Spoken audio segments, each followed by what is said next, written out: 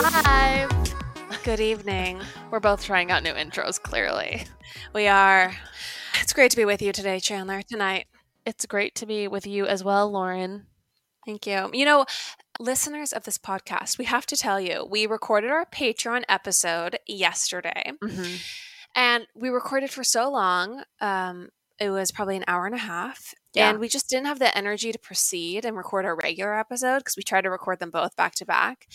So we decided, let's sleep on it. Let's rejuvenate. Yeah. Let's get all of our brain juices flowing once more. Let's make our brains moist for the listeners. Once again, disgusting. And we're back. And I do feel like we are rejuvenated and we are refreshed and we are ready to dive in. There was actually one word I was going to use to describe you just now, and it was rejuvenated. So thank you. Perfect. Thank you. Well, it certainly feels better than how we felt at the end of recording our Patreon episode, which was utterly exhausted. Utterly exhausting. There was something about recording on a Sunday. I don't know. It took it out of me, Lauren, and I'm just glad to see that we've made it back again. Do you want to know the real reason why I was so tired? Why were you so tired? I watched all of the shows that we recapped twice. I watched them once and I just wanted to watch them and enjoy them and not worry about taking notes. But then I was not prepared, so I watched them all over again. Gosh. You watched Real House, like Orange County even? Twice?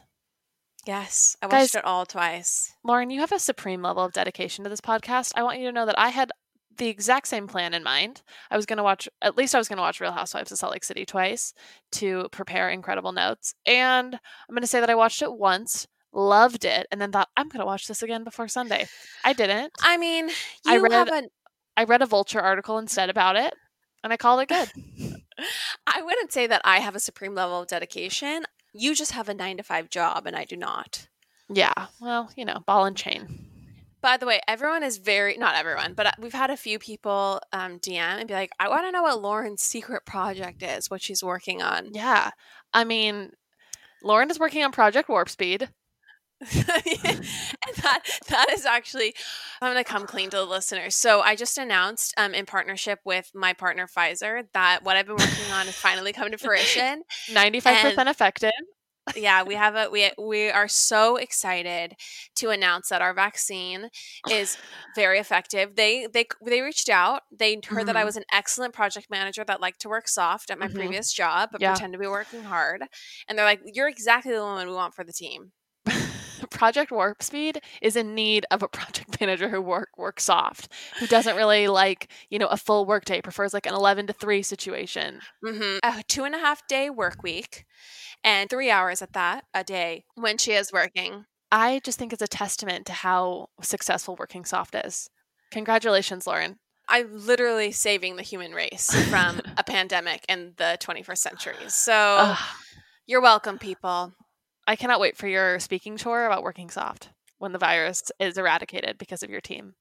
I couldn't talk about my job and what I was working on before because, first of all, it was classified information. For sure. And second of all, we didn't want to get people's hopes up because it just would impact the stock market too much if I talked about Project Warp Speed on the podcast. So, I mean, it wouldn't be the first time that our podcast has led to serious world market decline or upticks. Mm-hmm. Exactly. We have huge influence. Sorry. And I'm just happy to finally be able to talk about this freely. Just what I've been working furiously on. I mean, it's actually just made me look stupid this whole time with my 9-to-5. I mean, imagine telling Anthony Fauci that you can't work the next day because you have to watch Real Housewives of Salt Lake City twice. Okay? And that was an awkward Zoom call, let me tell you. Right. Yeah, it's I'm sure he took it well, though. Tony, we got the vaccine, okay? I gotta go watch Meredith Marks and Brooks and hike up a hill in Salt Lake, okay? Bye. I think we can call it, okay? Self-care. Deborah Birx, we have solved the crisis in our hospitals nationwide. There's another crisis brewing called This Smells Like Hospital. And I actually need to go investigate and report on that on my Patreon. Are you a subscriber? We need boots on the ground, Deborah. Gosh, it's just like people think like, what does she do all day? And it's like, oh, I cure COVID. Okay. I mean, I could always tell that there was some sort of pathogen or antibody murmurings going on whenever I came over. I'm just so glad you get to tell your truth now. Yeah, groundbreaking research. It's happening in St. Honey. Okay, anyway, we All right, digress. we really leaned into that one. Yeah, we sure did. All right, so let's pick up though on what the people want to hear about. Yeah. Chan, we got a big response to your BYU theft story. Our BYU theft story. It is our BYU theft story, Lauren. I did close the deal, but you certainly opened up the possibilities to me. I'm sorry, but I actually never executed any of these, any of this stealing from BYU Lost and Found. I just simply implied that it was a possibility. That's exactly what I just said. It was. I just tested you. I actually was just wondering, like, is she morally bankrupt, or is she getting into the celestial kingdom? That was my question. I guess we figured that one out. Sure did. All right. Well, fine. If you're going to recuse yourself from that story, fine. Fair enough. I do You're really want not a ride or die.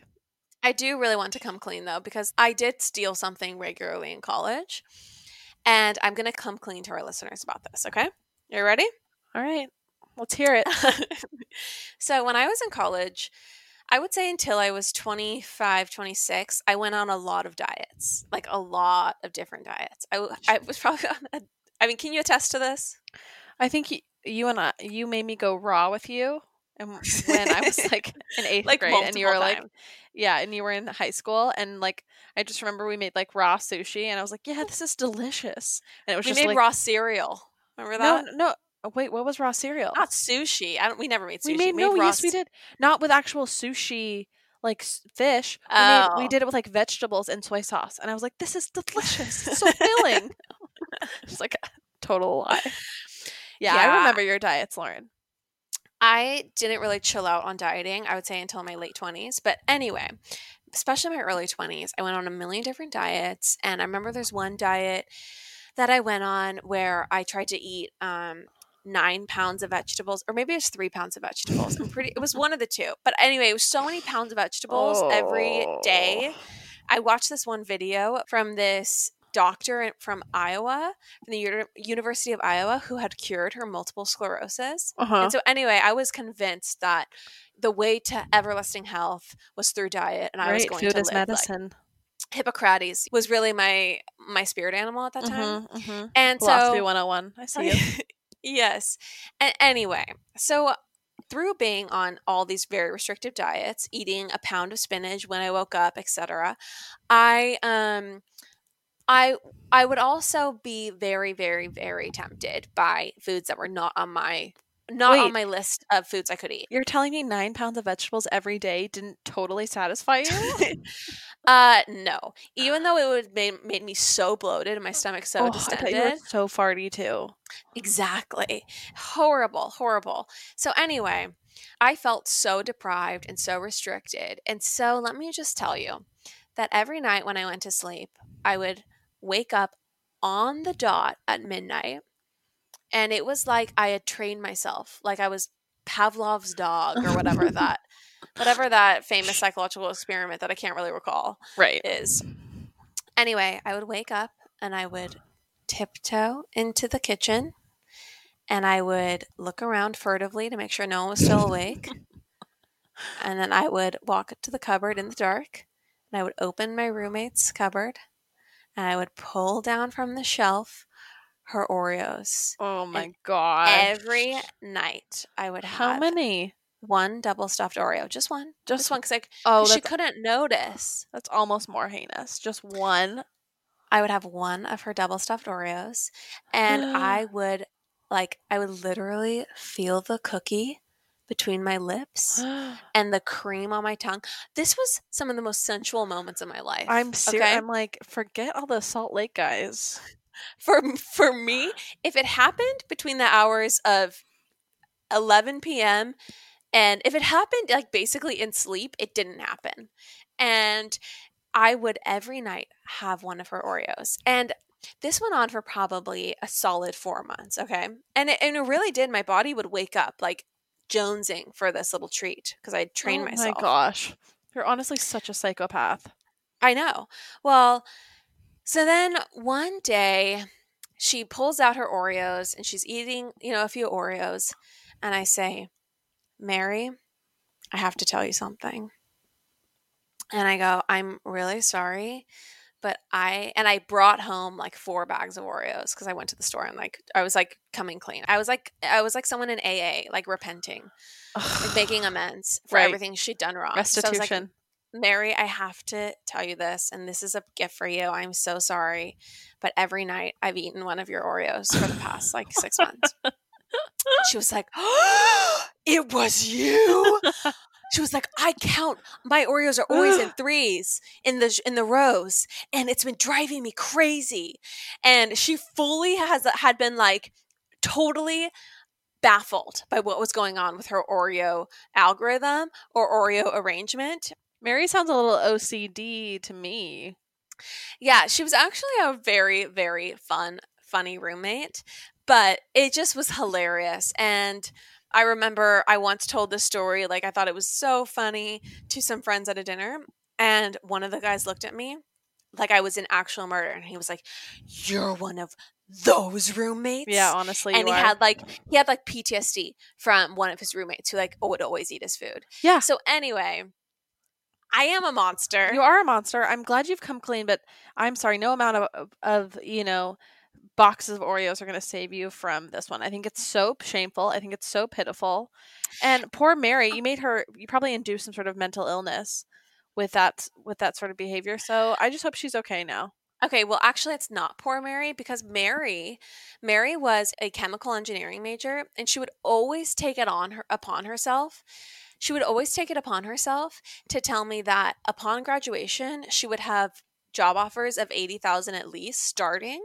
Hmm. And she would always go, yeah, female engineering majors, they're very rare and they get job offers like nothing. Like it's so they make so much money quickly. And then she would always look at me and say, what's the going rate for a philosophy major? That's actually amazing, and I stand Mary. I love that. I love And that pointed dig. I was always like, Mary, you know that I'm going to be a poet, like a professional poet. That's my Right. path. What's the going rate for those though too? Remind me. I mean, the dark reality is that in college, I was so incredibly naive. I thought I would never actually work in business. And I remember many people questioning my life plan. And I would just always tell them, I'm sorry, but money is inevitable. Making art, that is life's struggle. That is your greatest challenge in Oh life. my gosh. Money is inevitable. The privilege.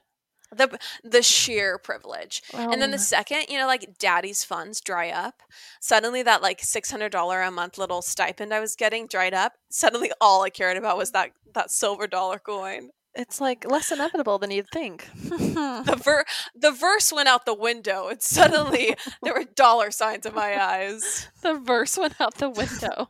I have to honestly say, I think that's what I will do differently than what my parents did is I will get my kids off the dole as soon as possible.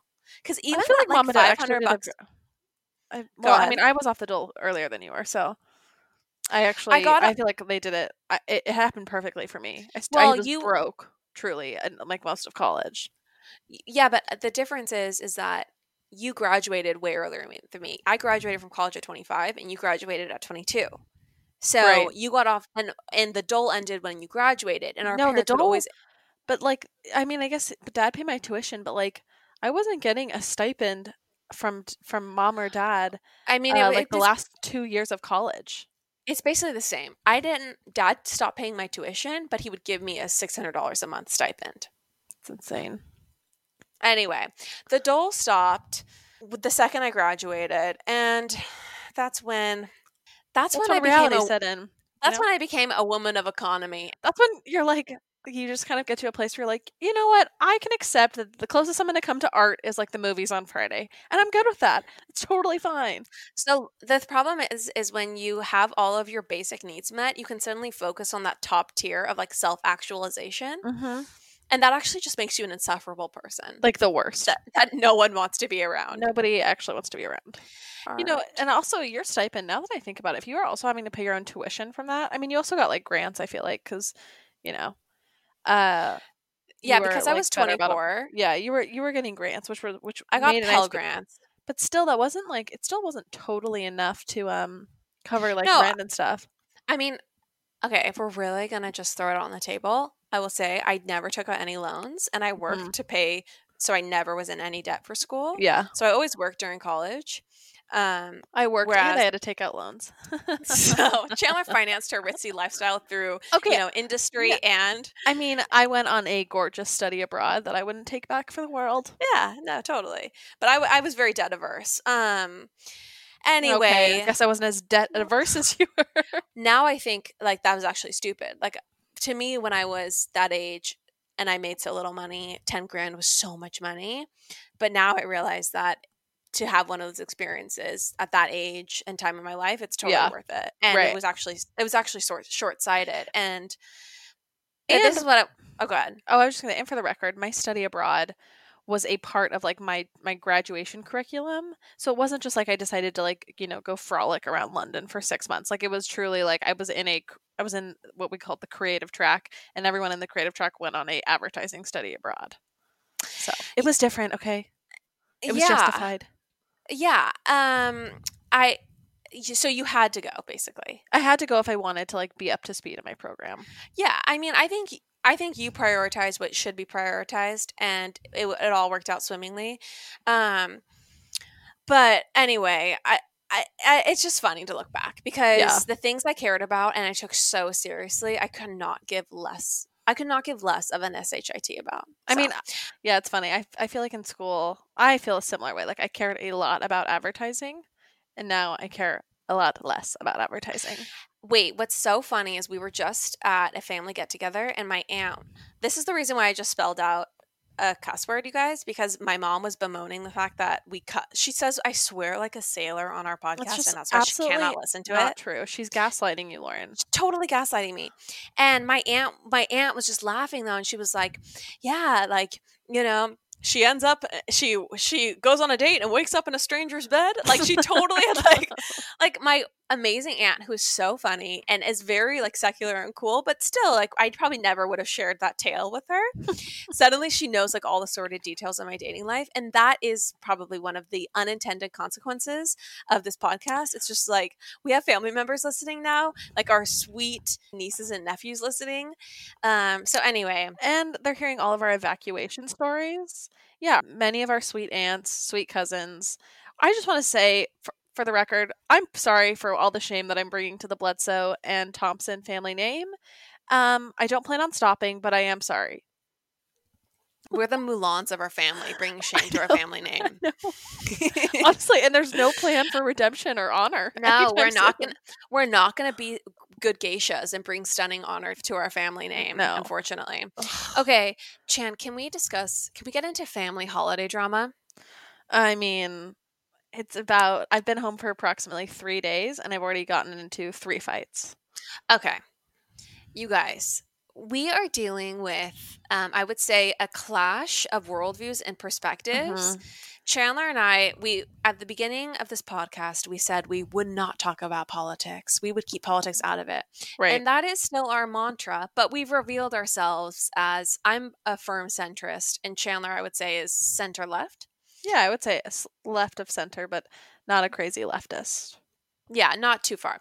Anyway, we both voted for Biden. This makes us literally idiots to our parents. Yeah, like extreme brainwashed liberals who have succumbed to the noise of Gavin Newsom. Exactly. And so, I'm on Twitter, I'm on Instagram, I'm following certain people, and I'm seeing COVID rates spiking. Yeah. I'm seeing heads of hospitals saying we have no more beds. I'm seeing health experts warning the public. Okay. And I'm just thinking, well, we live in Southern California. The coldest it gets on a sunny day is 65 at this time of year. Right. Our parents have a beautiful backyard. Right. There's no reason why we can't have Thanksgiving outside. Usually it's held at 3:00 in the afternoon anyway. Right when the sun is shining. Right when the sun is shining on our parents' home. And so anyway, Chandler, why don't you continue? So, the potential strategy of eating outside was brought up in a very innocuous, just like, let's throw it out there. and see what people say. It was thrown out to the person hosting Thanksgiving. She will remain nameless, but she is the person who gave birth to both of us. And this has literally turned into full-blown Thanksgiving gate, Gavin Newsom gate. Absolutely. This turned into basically warfare with our mother. Yeah. I'm just going to out her as the person hosting Thanksgiving, okay? So Chandler asked our mom if we could have it inside. And what did she tell you? She said, Gavin Newsom will not dictate my Thanksgiving.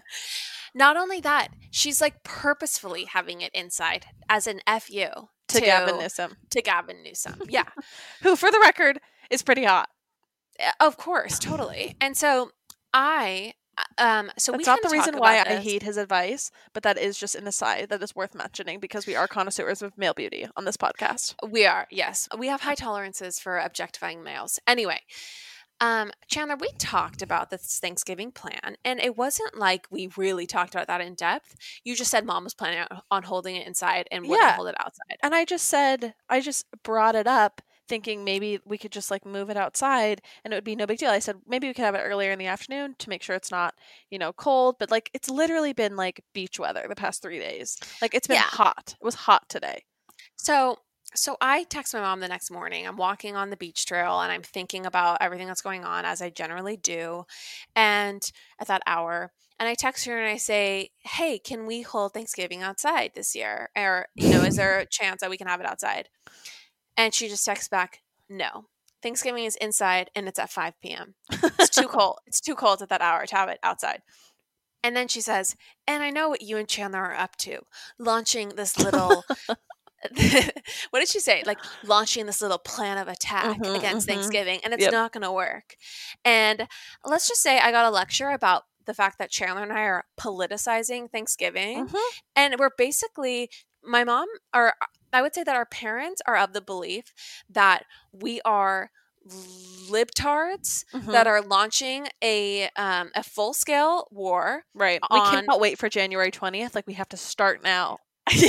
We have to start pushing our liberal agenda. Like, we have to channel AOC and bring our liberal agenda into the hallowed Thanksgiving event. What's next? Taking Christ out of Christmas? Exactly. What's so strange, like literally what's next? Teaching homosexuality to toddlers? Like literally our parents, they're acting like we're coming from a perspective of, hey, COVID we think is real. Like, oh my gosh, call us crazy. But we think COVID is real and actually is dangerous, and we don't want to make the case numbers go up and possibly impact other people negatively. I mean, yeah. Also, like, I'll just say, I've had, like, first of all, like, I've had multiple COVID scares where I've been with someone who got tested or thought they had symptoms or whatever, and a person who's had gotten COVID, who was our mother, months ago, and I've had those scares, and it is literally miserable. Like, it's miserable because I get anxiety thinking that I self-induce some symptoms that are psychosomatic. Like, just waiting to make sure you don't have COVID is like so maddening to me that, like, if I can like bring down that mental attack I know I will have after spending time indoors with a big group of people, I would like to. Yeah, and it seems like the right thing to do. Like, the right thing to do seems to be like to cancel Thanksgiving this year, TBH. And the second best thing to do is to at least have it outside, at least. And it seems so reasonable.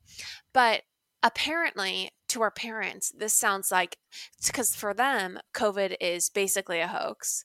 And it's a hoax designed to engineer the election results. And by us, also trying to take away their indoor Thanksgiving, unmasked Thanksgiving, we are further, just rubbing salt in the wound of the liberals taking over our great nation. Right. And we're not, it's like not for them. It sounds like they're mad at us. Like, we don't have good intentions here. Like, we have bad intentions by wanting to have Thanksgiving outside. Yeah. Which is actually maddening. Okay. Because there's nothing I would love more than to just have a Thanksgiving and not think about a global pandemic. Right. So I know, it's like, really backwards to me. Nothing sounds so stunning. So anyway, I'm sure that a lot of people listening are in a similar situation. There's definitely a generational clash here and like a split screen reality in the US. So you are not alone. Doesn't matter which side of the fence you're on. I'm sure you're dealing with relatives on the other side. And I just wish that we had better empathy for each other's worldview. Truly, and could see that it doesn't have to it's not political. Yeah, it's not like I don't think that our parent. Well, I mean, it does seem a little Trump's army that our parents are insisting on having COVID inside, but the fact that they think we're like just frothing at the mouth for Newsom and just Newsom stance to the end of time because we just don't want to have a super spreader or a scare Thanksgiving or even a scare. Anyway. It's just the anxiety we're dealing with. We will get through the next 2 months. It will be great. We will just hold hands and sing Kumbaya together. Oh my gosh, Chandler. I have to say, the one funny part about this, very briefly, Kagan's family is completely the opposite of my family. Like for them, the holidays, they text about it a couple weeks beforehand. Who's in town? What should we do? Right? And they have a way smaller family than us.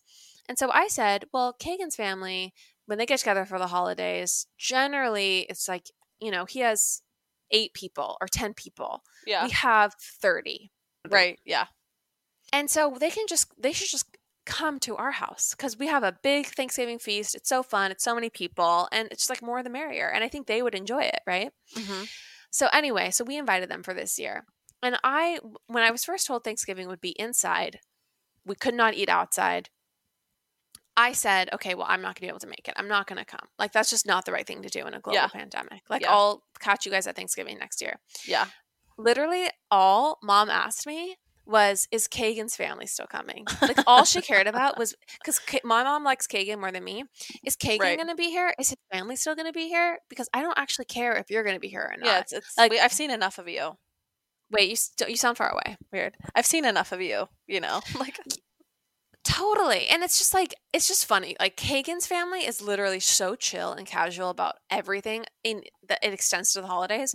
And our family, it's like we start texting about the holidays 6 months in advance. And we're like, okay, who's going to drop the 10-point contract about where Thanksgiving and Christmas are going to be held? Right. Who will be attending and how we will be distributing gifts. We've had an ongoing discussion about Christmas pajamas for the past 3 weeks. That we've been in like a serious debate over what Christmas pajamas we're all going to wear for weeks, people. Yeah. So we've basically gotten to the point where we're at like, an impasse, if you will, where we're just in a standoff and it's like, regarding Christmas jammies, like if that's what everyone wants, then that's fine. We can just do those. Like, I don't need to be the stick in the mud. Like I guess are Christmas pajamas. I guess we'll do the red gingham, although I'd really prefer the stripes. And then we have another text that's like, I'd really like us all to be in the same pattern, even the little kids. So can we find something that fits toddler through XXL men's? It's like, fine, let's just go to Joann's and buy fabric at this point. It's only going to be cute if we can all wear the same patterns. Okay, well, why don't we all wear black? Oh, that's not Christmassy enough. It's like, could drive a person mental. My family, I'm honestly when it comes to opt out of Christmas. Well, when it comes to holidays, it's like, it really is. It's like the royals negotiating Brexit. It's like, we'll have a summit at the house and we'll all discuss this and we will have a decision within a couple days. There's a lot to be ironed out.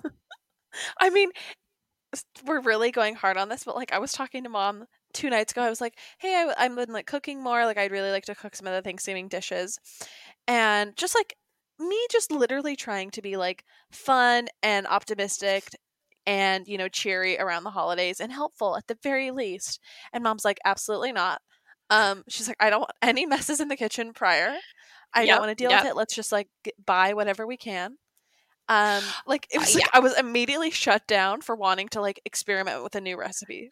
Our home is not like the family stone where it's like, oh, this new person, they're going to bring a recipe from their household tradition and they're going to make it the day of in the kitchen. Is one of the ovens available?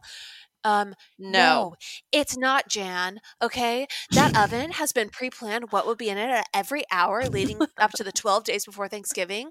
Okay. Excuse me. Can you actually not be in the kitchen the 24 hours before the holiday? Thank you. We're going to have the cleaners coming to have it pristine and perfect. Nobody go downstairs. The kitchen is now closed for the next 7 days on. You would think Mrs. Padmore was orchestrating like the royal Thanksgiving. That is the level of just organization and execution that goes down. And you can't question it. You No, you cannot. just got to go with it. As kids, obviously we have 5 siblings. So we thought it would be much more efficient and way better if we could do one gift. We could do a sibling lottery, and each person only gives one sibling a gift, and they spend $100, $200. So it's a nice gift, something that they actually want, instead of buying everyone a $20 to $50 trinket. Right. Oh, this took, I would say, a decade to get past the Committee of Christmas Approval. The amount of red and green tape, if you will. There was so much bureaucracy to get through. Like Mitch McConnell could never get this deal signed. Like Nancy Pelosi is shaking trying to get like a Christmas, just one gift per sibling down, like passed through Congress. Are you the Congress of Bledsoe Family Christmas? Our mother, we had to become full-fledged adults, and Courtney had to have children that she could threaten, basically, that they would not see their grandparents. She had to have the ultimate leverage for our mother to stand down on this one issue. The best part is that Lauren and I then proceeded to have each other for like approximately the past 5 years, and then we've just both agreed to not get each other anything. It's like, yeah, I'd rather spend that money on myself. So we're both just gonna have a nice card and call it a day. One of my favorite workarounds when it comes to Christmas that Courtney and I pulled on each other, I think at least one, maybe 2 Christmases, is we would get each other gift cards to Nordstrom. But psych, those were just empty gift cards. They didn't actually have anything on them. We would just agree beforehand. Oh my gosh, $75 to Nordstrom? Oh my gosh, so much. $800 to Nordstrom. Sister, oh my gosh. This is so generous. It's hilarious because these deals also go down like 3 days before Christmas because we haven't gotten each other anything. And so it's like Courtney would like pull me into a room and be like, hey, can we just actually like call your debt like square? And like we'll call that Christmas for you. These deals would go down like cloaked at 2 a.m. Yes. while our mother was fast asleep. Like, hey, okay, actually, why don't we just go to Nordstrom Mission Viejo? We will just get some empty gift cards. We'll exchange them. And I remember fully doing this and feeling so guilty. Like if mom ever found out, we would just be like, she would be so disappointed in us. I mean, it's honestly so sad because mom is also the type, like she will never admit that Santa is not real. Like to her adult children, like Never. Santa is real. And like she makes Christmas truly magical. Like 100% Incredible. Truly magical, beyond belief. I've truly never seen or heard of a Christmas that rivals hers. And like the whole month long, Donny Osmond is playing. Like it's amazing the way that she like goes hard for the month of December and November. And so to see how far her children have fallen in this regard is just truly very depressing. I mean, I would say it's all a matter of like coins in the coffers.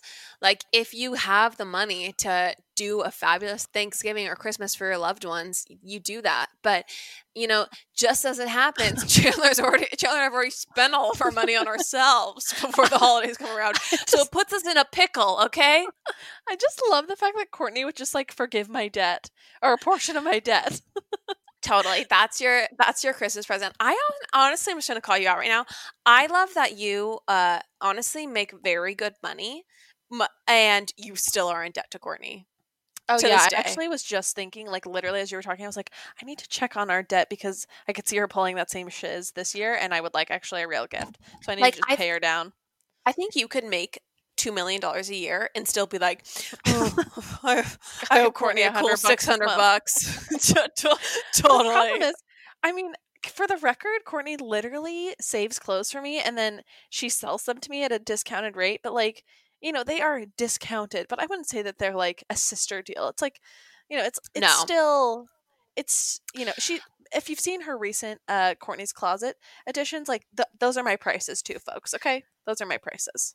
Courtney, what she's doing right now, it really is her talent because Courtney has been selling us stuff for years. Like Courtney has gotten me to buy stuff that is so wildly out of my budget.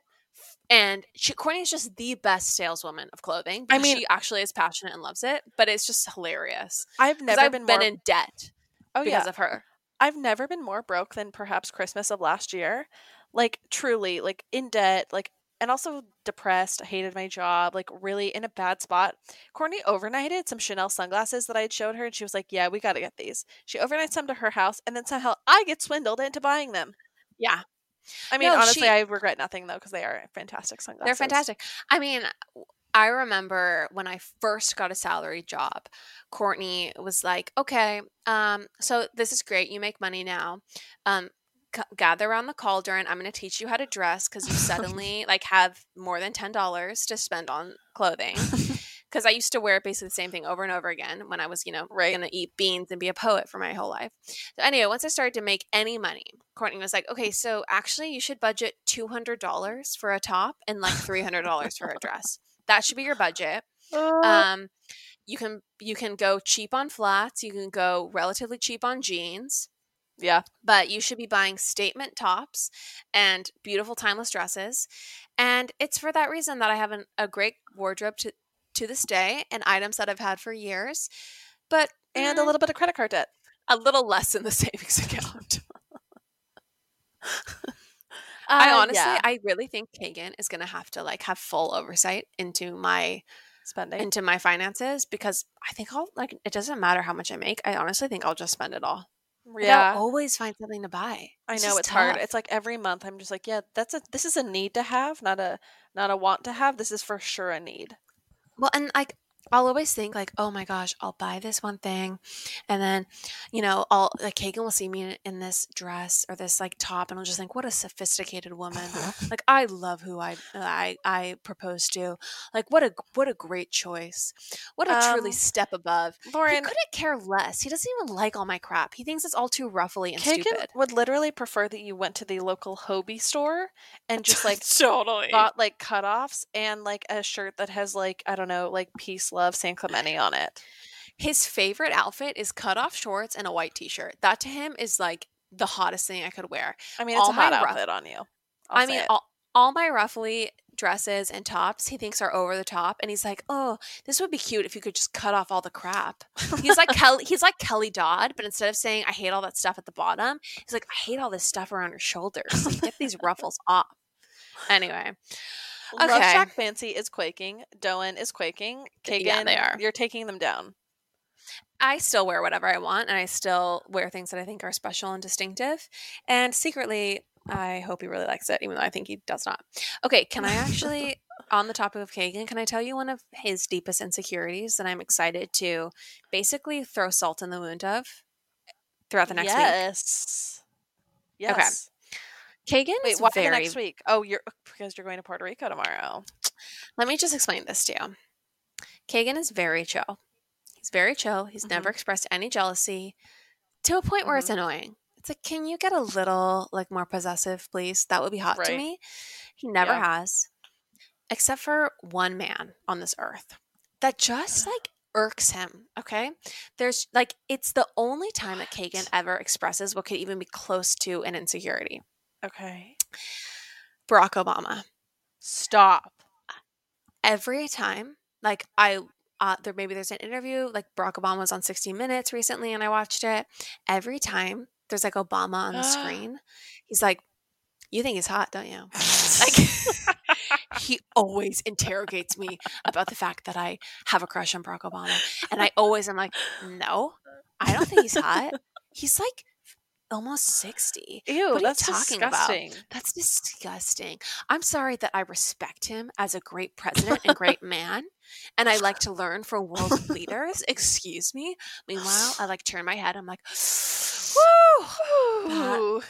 That freaking dime piece. I would just like a little bit longer with Leslie Stahl, please. I really do have a crush on Obama, and this is something Kagan understands on a psychic, deep level, but I don't admit to him. I mean, I think he feels threatened by the straight up BDE that Obama has. I'm sorry, but there is just something undeniable. And I'm going to just also throw this out there, that Obama's memoir drops. We're recording Monday night. It drops Tuesday. We're reading it? My full plan is to buy it at the airport because I think it'll be at the bookstores, and to have it with me the whole trip.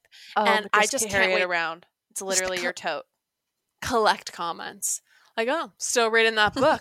Still reading about your boyfriend, are you? You should just like while he's like taking a shower or something, like lay on the bed and just like have your legs like up and like, dangling in the air and just like dee dee dee dee dee, and then just like oh. I should be reading Obama's book, In the bathtub. like in the bathtub, and like when he comes in, be like, "Oh, sorry, I didn't realize you were here. I thought the door was locked. I thought the door was locked. You know what? I just might, people. Okay, I am excited for this memoir to come out, and It's gonna be hot. it's gonna be titillating. And yes, I do find a deeply principled man who's devoted his life to public service and making the world a better A place. man of conviction and tact and class. Yeah, and utter grace and diplomacy, a decorous, stunning gentleman. Okay, I think you're gonna have to sue stop. me. Or I'm gonna have to stop recording this podcast if you keep going. That Keep I'm sorry. Yeah, that is hot to me. Okay, I mean, I just gosh. like. Did you see the IG video of him shooting the basketball like a few weeks ago? No, I did not. It was I did not, circulating. but I should watch it. I mean, he just does everything. Yeah, you should honestly have it like playing on your phone and be like, "Oh my gosh, I thought you don't know my passcode." Kagan literally has turned to me randomly out of the blue before, like out of the blue. This hasn't even been on, like, nothing's been on the radar of Obama. And he's turned to me and been like, "You'd hook up with Obama, wouldn't you?" Like, ask me that question, like randomly at dinner. Oh, this is so good. It's like, what are you talking about? What if I accidentally called Kagan Barack? I mean, Oh, sorry. I mean Kagan. he might actually divorce me before we're married if you do that. So maybe that'd be too aggro. But I do fully plan to read Obama's memoir, even if it sends my relationship through the ringer. Right. So. I think when you're writing your vows, you should say like "Dear Barack," and then he should stumble upon you writing them, and you should be like, "I'm sorry, I just like needed some creative inspiration, and so I just decided to take a stab at trying to write them to Barack Obama, and like see where that like took me." Totally. Like, I just never thought that I would marry a man who was born in Hawaii and who was raised by his grandmother. And the fact that you have been able to weather the storm of the birther, The nation. like that will be literally my vows. Like, and I'll be like, wait, I'm sorry, wait, this doesn't apply to you? What? The birth of a nation. Oh, well. man. Anyway, I love spousal abuse before you're even spouses. That is really fun for me, people. Yeah, I am here for it. I think this is an incredible plan and strategy, and you Thank just you. keep kicking on his toes. Oh no, sorry. I was saying for some reason, whatever that other book name, you need to talk about the audacity of hope. You need to just like literally work like as you're looking at apartments in Puerto Rico, just be like, I mean, the audacity of hope that we would be moving here. He's gonna be like, we love this place, but we'd love to get it for maybe $2,800 a month instead of $3,000. I'll be like, I'll just look at the real estate agent and be like, the audacity of hope. Am I right? Am I right, Trinidad? That's our real estate agent's name. Am I right, Trini? Yes, we can. He'll be like, yeah, my dad wants to come and visit us, and I'll be like, yeah, dreams of his father. The realtor's like, yeah, you're probably gonna need like a new dishwasher, like new appliances, and then you're gonna be like, change we need. Exactly. That's change we can believe in. I'll take a look at the view, and I'll be like, I don't know what you're gonna say. I don't know what you think, Trini, but this place is the promised land. That's the name of the new memoir that's coming out. Okay, I'm looking forward to it. I'm gonna milk it for all I can. Please do. Yes, we Thank can, you. baby. Okay. Let's proceed. Chan, have you watched The Crown, the new episode of The Crown? I have watched the first episode and a bit of the second episode. I mean, I don't think we're going to recap. I don't think that we're going to do anything but just put out a PSA that if you're wasting your life by not watching The Crown, if you haven't watched The Crown yet, I'm sorry. Abandon your children. Abandon your elderly parent you're caring for. Whatever your responsibilities are, please throw them in the garbage and go watch The Crown. Abscond. Abdicate of your responsibilities. And watch The Crown. That is my it's plea. so good. And honestly, good. we need to have Andrew Hansen, our royal correspondent, on the podcast. We do. I will say, I do want to put out there that I am very much a Camilla stan. Okay. And can I tell you why? Very Yeah. briefly. Yeah. I just love that Camilla was, like the same age as the Prince of Wales, or I think he's the Prince of Wales. Anyway, Yeah. he's the Prince of Wales. It's Charles. As Charles, and she just wasn't like front at his level, and she had a kind of she was married and whatever, but Wait, she wasn't married though when they first started. no, But she was then quickly married. she became married anyway. And she wasn't honestly the hottest girl on the block. And Charles was forced to marry Diana. Someone different, who was yeah. stunning. Like stunning. Yeah. Like forced to marry a 19-year-old, iconically beautiful woman. Yeah. But Charles could never get out of his heart just the like sweet, earthy, age-appropriate girl that he truly loved. I think like, there was that's just kinda clearly beautiful. a chemistry. If you have chemistry with someone and then your family and like literally your birthright responsibilities make you have to abdicate them, if you will, it's terrible. It's terrible. And I don't know how you ever forget that. But I think that there's one thing to have an affair or to even carry on with someone like that, someone you've had a past with for a few years. But Charles and Camilla have gone the distance. Yeah, like they're together decades and decades later. They're the Whitney and Justins of Real Housewives of Salt Lake City. No one was for their union at the beginning. And I cannot believe you are literally comparing Whitney and Justin to Prince Charles and Camilla. Oh my gosh. I'm not actually, because I'm not a Whitney stan. I think that the fact that she, just a little preview if you're not a Patreon subscriber. I think the fact that she thinks that it's ridiculous that people were not supportive of her infidelity of her affair is just completely lacking in self-awareness and absurd. But I'm not actually comparing it. That was totally a joke. But I just think that it's very special that, Camilla was his one true love and he went back. He always wanted Camilla and they've gone the distance together. I think that's lovely. Yeah. I stand Camilla on this podcast. Yeah, I think I stand Camilla. I don't know if I stand Prince Charles at all, but I stand Camilla. Charles. Yeah. You know what I think is interesting is I've read some gossip online that the royals, it's not even gossip. Like the official statements and sources coming out of Kensington Palace right now are denouncing the crown because it makes the royal family look bad with regard to all things Diana. And I think that's really interesting. Like they're basically saying that it's a false telling of the story, but I actually think it's a completely true telling of the story. 100% true. The Crown writers and biographers are basically nonfiction writers and historians. And the Kensington Palace sources, those are revisionist historians. Totally. They're on like the Crown's payroll. Yeah, they're apologists. Okay? Yeah. So anyway. But anyways, everyone watch. It's really good. Shannon, other news this week. Did you know that Brad Pitt succeeded in a lawsuit against him? I saw that, yes. But I think other people need to hear about it because it was not very heavily reported on. It was not. So in 2018, a woman named Kelly Christina, who is a CEO, 2 first names, first red flag, for 100%. She was approached by Brad Pitt, or so she thought. And this woman is a CEO of a major healthcare recruiting company. And Brad Pitt approached her for the purposes of raising funds for the Make It Right Foundation, and he persuaded her to throw 4 or 5 events for the Make It Right Foundation and to raise money, to organize and throw the events, and then to also pay him $10,000 per event to appear. Okay.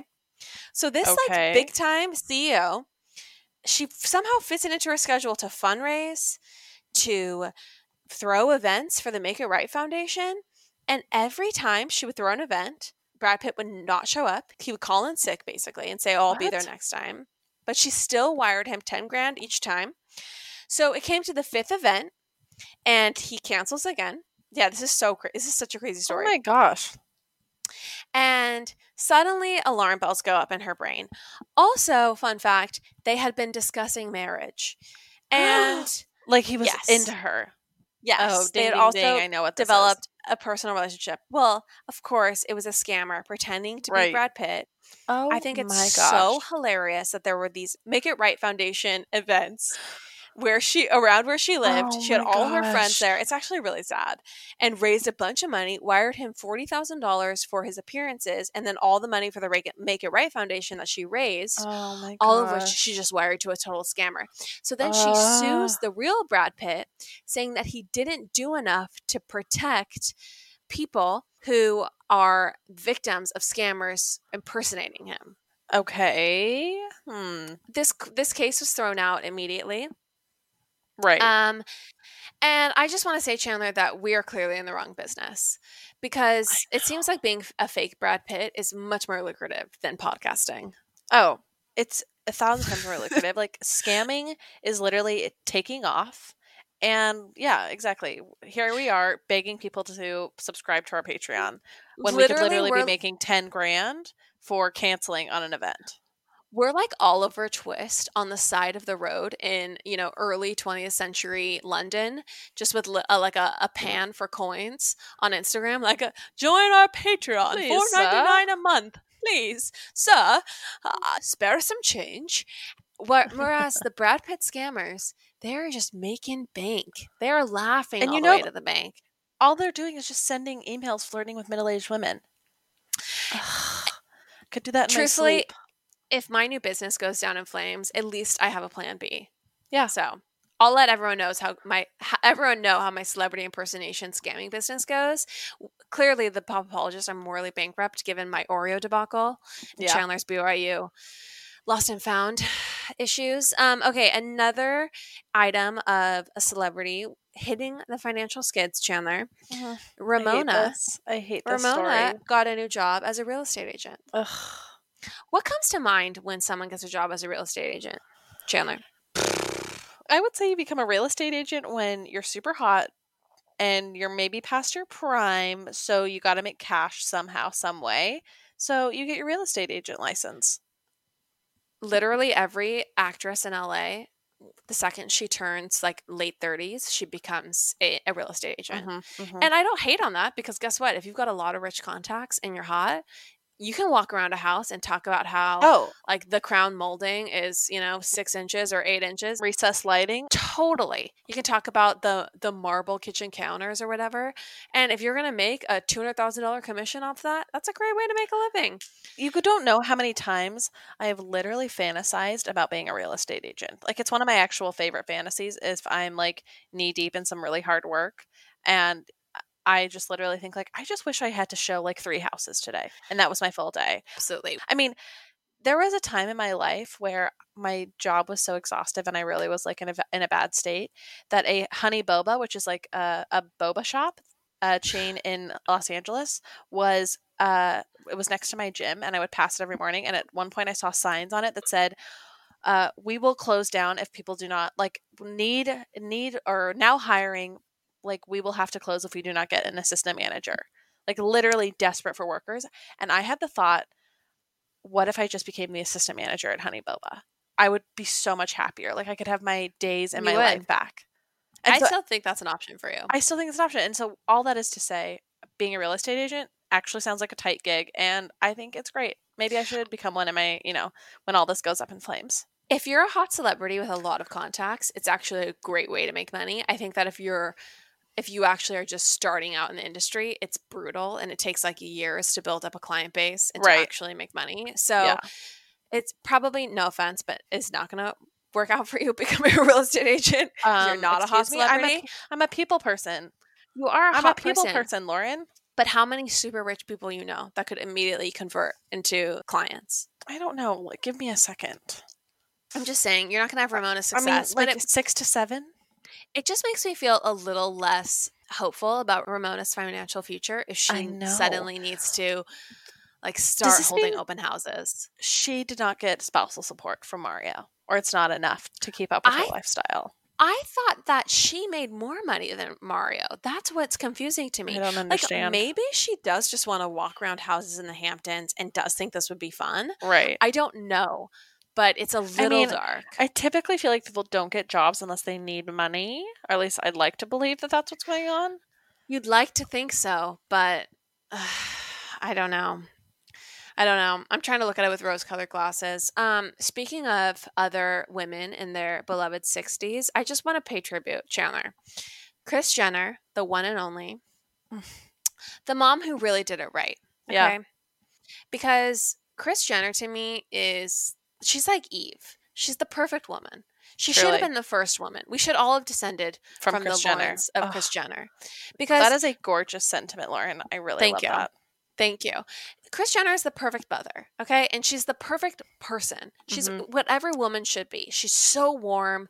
She's so charismatic. She's so caring. She's 100% there for you all the time. She has a distinctive recipe for every classic dish. Yeah. Okay. Nicole's nachos. Cookbook. Nicole's nachos. Excuse me. She knows the power of Lawry's sea salt. Can I even say it? No, you don't deserve. Kris Jenner really is that warm, enveloping figure. Yeah. And if you listen to an interview with her, she's just so articulate and smart and thoughtful. She's all the good qualities in a person. Not only that, but when I think of Kris Jenner, it makes me get very angry because I suddenly realized that if our mom had got her SHIT together, right, a little bit earlier, we wouldn't have to be all over twisting it, panhandling for Patreon subscribers. We'd be selling lip kits by the million in our sleep. Units. We would literally wake up to notifications about how much money was deposited into our bank account. We would be perusing $35 million Hollywood Hills homes like Kendall Jenner. Yep, just for fun. Just for fun. Okay, we would be buying real estate like we were in real life Monopoly. But instead, here we are. We're trying to get our podcast off the ground. Just trying to break even. At these late ages. Just trying to break even on the pod. I mean, really, Kris Jenner turned 65. We love you. We love you. You're an icon. You're an icon. We'd give anything. Deborah Bledsoe, I mean, I know that she probably just had our best interests at heart and wanted us to be good, non-vain, nice people. But you know what? It was never in the cards for us. So we're just going to have to get famous on our own, you know? I guess so. Buckle in, baby. Buckle in, baby. Okay. Yeah, exactly. Well, I think that's probably... That's about it. It's probably good for the week, right? Yeah. Next week we'll come at you live from... Well, one of us will come at you live from Puerto Rico. From the Caribbean. Exactly. If my COVID test comes back negative in Kagan's, I'll let you know. We'll see. All right. And then you're going to pick me up at 6 a.m. to drive us to the airport tomorrow? Is that still happening? How dare you make me commit to this live on the podcast? But yes, I will be waking myself up at promptly 5:45. Whatever. You are going to drive my car all week while I'm gone. I suppose. Hey, you've left me with no gas. Sorry about that. Listeners, actually, one thing we wanted to announce, we decided that because I'm most likely moving, this is just a little bit of a Patreon announcement. If you become a Patreon subscriber in 2020, you will get the special surprise through the mail. And the idea is basically since I'm going to be not on the mainland, this is basically going to be the last chance for a while that I'm going to be able to work on these and send these out. So if you're currently a subscriber, you're going to get it no matter when you signed up. And then if you sign up within the year 2020, you're going to get it. Basically, you just have to give me enough time to send them out before. Right. This is also a slight apology for how long it's taken us to get these out the door. Yeah, we'll get our first batch out soon. We'll probably send them out right around Thanksgiving. Yes. That will be when our first batch goes out, and they'll go out in order of when you signed up. But if you sign up this year, you will get the special surprise through the mail, and you want it, baby.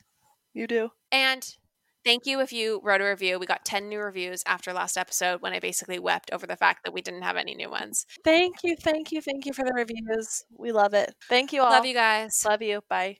Bye.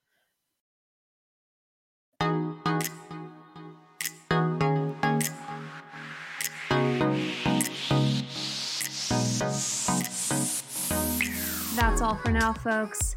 Don't forget, give us a 5-star review, hit us up on Instagram at Popapologists, and we will see you next week, live every Wednesday.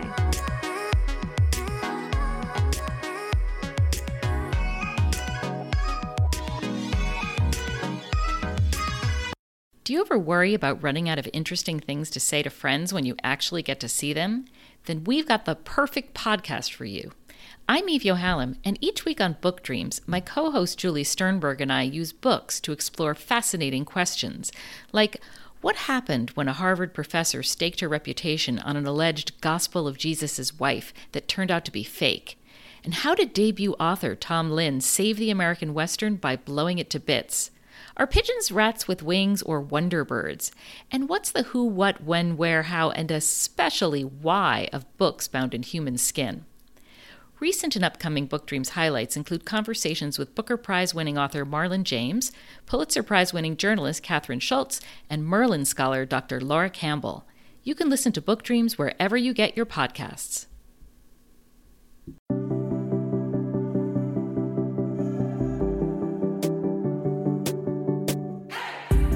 Hey everyone, I'm Emily Beerley, and I'm Jennifer Chaikin, and we're licensed marriage and family therapists, owners of the Therapy Group, and hosts of the Shrink Chicks podcast. Every week we bring you a new episode where we dive into therapeutic topics like inner child work, dating anxiety, family dynamics, relationships, and burnout, making them more relatable and understandable, leaving the psychobabble behind. We address the things you've been dying to ask your therapist but don't know how, and work to help you stop shooting all over yourself with the expectations society can put on us. Tune in every Monday to Shrink Chicks on Apple, Spotify, or wherever you listen to your podcasts. Be sure to follow along and subscribe so you don't miss an episode. Prepare to learn all about you, because in order to grow yourself, you got to know yourself.